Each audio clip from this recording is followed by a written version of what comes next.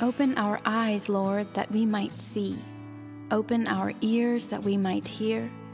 Open our mind and our heart that we might understand, so that we will turn to you and live. So we're in the season of ordinary time after Epiphany. And Epiphany works from the conviction that something marvelous about God has been made known to us in Jesus Christ. Something new has happened. Something that changes everything has occurred. For thousands of years, we knew much about God, but now with Jesus, so much more has been revealed.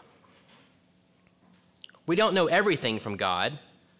We could never say something so foolish as that, but we do know something substantial, something solid. We do know some things about God, a lot actually. Mystery is a marvelous word if it keeps us humble, if it chastens our hubris and reminds us that we are finite, that we have limitations, that our certainties are often not nearly so certain as we think they are.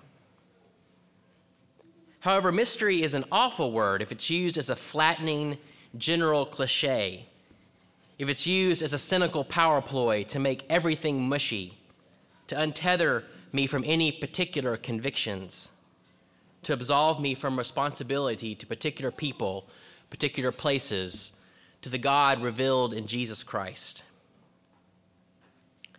The idea of love and all that it encompasses is mostly a mystery to me, but I love Miska. I know that I love her. Epiphany is the announcement that God has been revealed to us in Jesus. So when we want to know what God is like, we begin by looking at Jesus. We listen to Jesus' words. We receive Jesus' love. We pay attention to Jesus' anger. We listen and watch and receive and hopefully obey Jesus. We know things about God because of Jesus. In today's epistle reading, we discover how Paul knows that Jesus has moved in a new kind of way into the very center of the human story. In these short 9 verses, he refers to Jesus 10 times. An apostle of Christ Jesus by the will of God, to those who are sanctified in Christ Jesus, to those who in every place call on the name of our Lord Jesus Christ. Grace to you and peace from God our Father and the Lord Jesus Christ. I give thanks to God always for you because of the grace of God given in Christ Jesus. You're strengthened in Christ Jesus. It's over and over and over again. And Paul knows that his friends in Corinth have had their lives profoundly overwhelmed by the mercy, the love, the authority, the power that Jesus brings into the world. How that these Corinthians have encountered a new kind of humanity, a new vision of life, a new way of being in the world, a new way of understanding the world. In every way, Paul says, you have been enriched in Jesus. That word enriched literally means to be made wealthy. In every way, you have been made wealthy in Jesus. Enriched in every way. In every part of their life. In every way of being human. They are strengthened by Christ, Paul says, to give every spiritual gift that we need while we are waiting for the revealing of Jesus. This enriching, deepening, broadening work of Jesus is not about the spiritual life, at least not the kind that many of us might envision. If by spiritual we mean a life that is not real, a life that isn't lived among tears and laughter and joy and disappointment, amid family and friendships and delight, amid politics and learning, amid craft and work, amid raising children, amid loving and being loved. If I could have a pastoral genie bottle, and I've never seen one of these things, but if I could have one, and if I got 3 wishes, and after using my first wish to do what we all know you do with your first wish with a genie, right, which is to ask for an unlimited supply of wishes. I mean, whenever you're watching the movie Aladdin, are you not just screaming at him saying, just ask for more wishes? But after asking for more wishes, I would ask if we could possibly reimagine what we mean by using the word spiritual. Paul says that because of Jesus' actions, those who live in the kingdom of God do not lack any spiritual gift. And these spiritual gifts are nothing less than the life, presence, energy of Jesus Christ, filling and empowering the life that we live here and now. We are enriched in every way by Jesus now. We are strengthened by Jesus here and now. Our life is infused with mercy and hope and power of the risen Jesus now. In this work, in this moment, in this place, in these days, doing what is before us now to do. To be spiritual in biblical terms is far from being disengaged from the grit and the wonder and the sensuality of our life in the earth. To be spiritual means that we are increasingly awakened to God, pulsing through the very heart of our life. That we are more and more caught up in the spell of God's grace, illuminating everything and drawing us more fully into our skin, more fully into a life of raspberries and faithful dogs and crazy road trips with your sons like we did last weekend. To be spiritual is to refuse to dishonor God by assuming that he's somehow estranged from, rather than the energy for, our most beautiful, human, present, immediate life. It is eternity coming into the now. It is heaven breaking in to here. Paul tells us in Colossians that God is present in the world, literally holding the whole world together. The image is that the world itself would fly apart if the love and mercy and strength and presence of God in the Spirit of God was not holding it together. And here Paul tells us that God is present in the grit and the grind of our actual lives. This is what it means to be spiritual.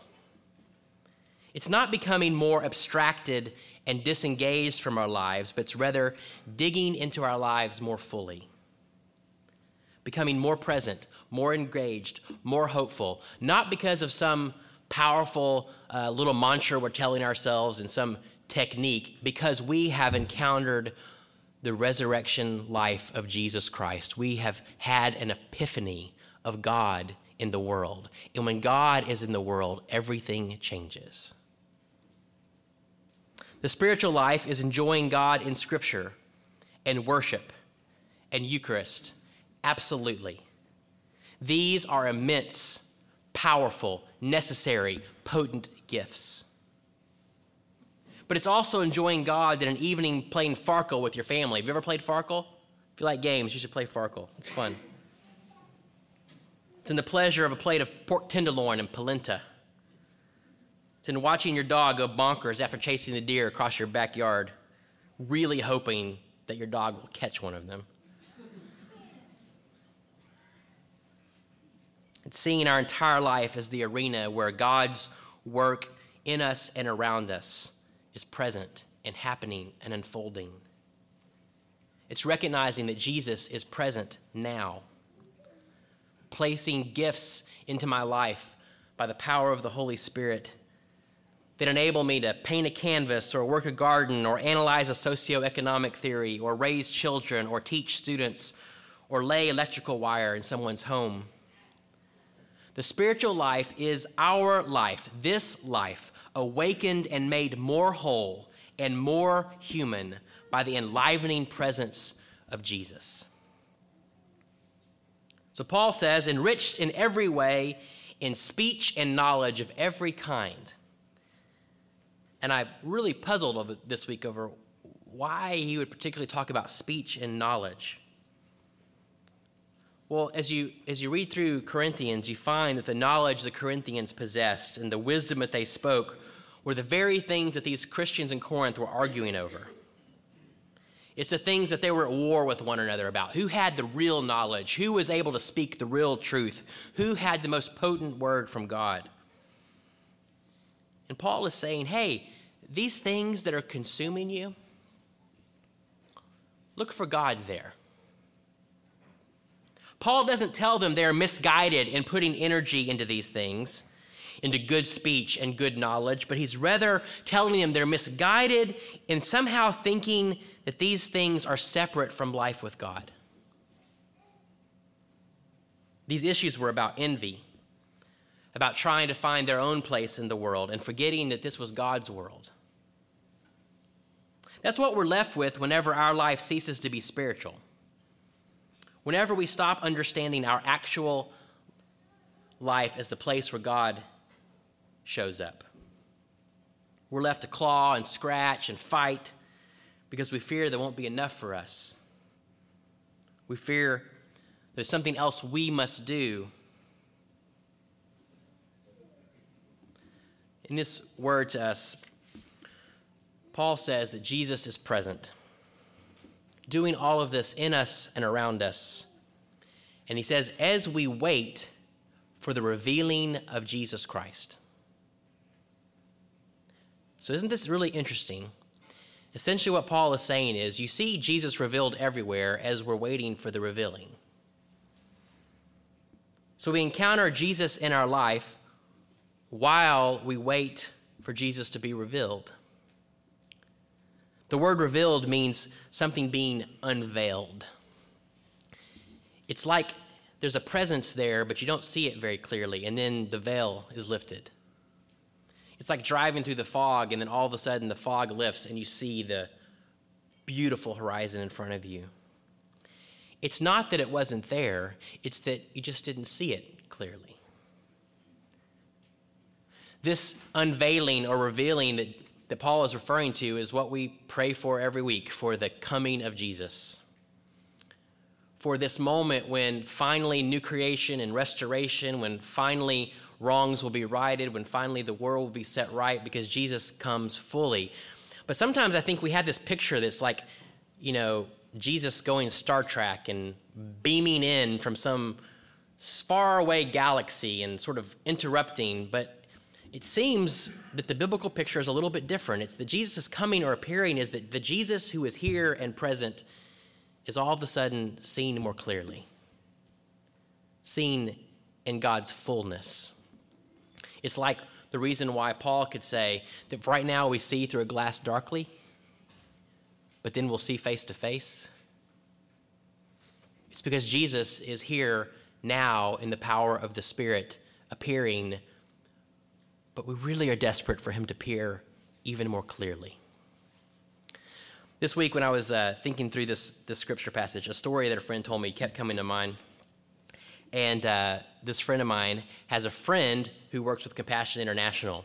And his job is to work with artists as they go on tour and promote Compassion International and try to raise sponsors for children and raise funds for their organization.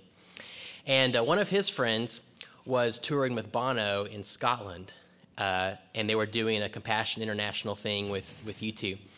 And so this guy was driving with him from one location to the next. And this Compassion International just happened to be a real aficionado of Scotch. He really knew and loved Scotch. And there was a particular kind of Scotch that apparently the distillery had burned down. And after the distillery had burned down, there were a limited number of barrels of this apparently amazing Scotch. And one pub got all of these barrels. So they owned everything of this distillery that no longer existed anymore. And this guy realized that they were going to be going within a few miles of this pub. So he asked Bono, he said, I don't want to impose on you, but if you don't mind, could we like do a little detour and I could run to this pub and get a glass of this scotch? And Bono said, that's fine, no problem. I'm not interested in going inside.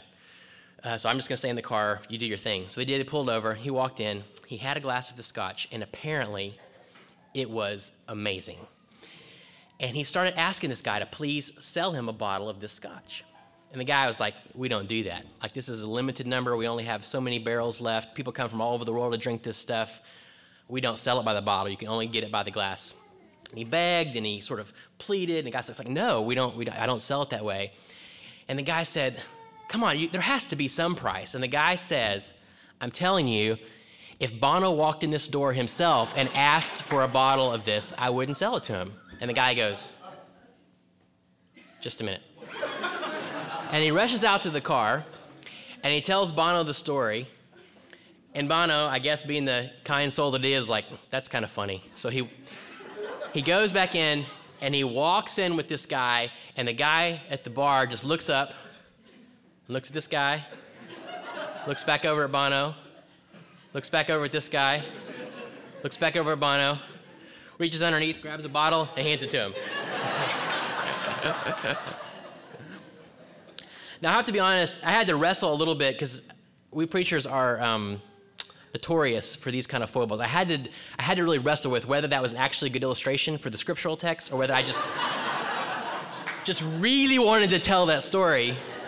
But the reason why it just kept coming to me, maybe it's just a weird connection, I just kept thinking about just his appearing in that bar and like sort of the shock. But then I love the fact that he'd actually been right outside the door all along.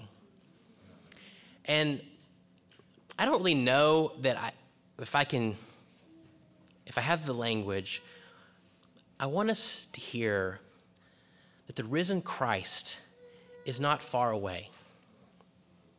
This Christ is here. And as Christians, we do live in this complex tension that we, on one hand, affirm with all of our heart and our hope that Jesus is not far. And in just a moment, we're going to receive the Eucharist. We're going to receive this bread and this wine, and it is Christ's body and blood for us. And we're going to walk out into this day, and we're going to walk into a beautiful world, and we're going to be with people who are God's image bearers. And we're going to go to work this week, and God is going to require something of you this week as you go to your work. There's skills that you've been given. There's ways that you see, and you're responsible for that. And there are in all of these things, Jesus is being revealed because Jesus is present. And that is the spiritual life, is to see Jesus for the reality that Jesus is in all of this. But there's also this great tension of all the ways that we do not see Jesus revealed, all the places that we do not see Jesus present. And so the Christian hope is to both proclaim Jesus is near and to work and pray for the day when Jesus will be fully made plain, fully unveiled, where the fog lifts. Will you pray with me?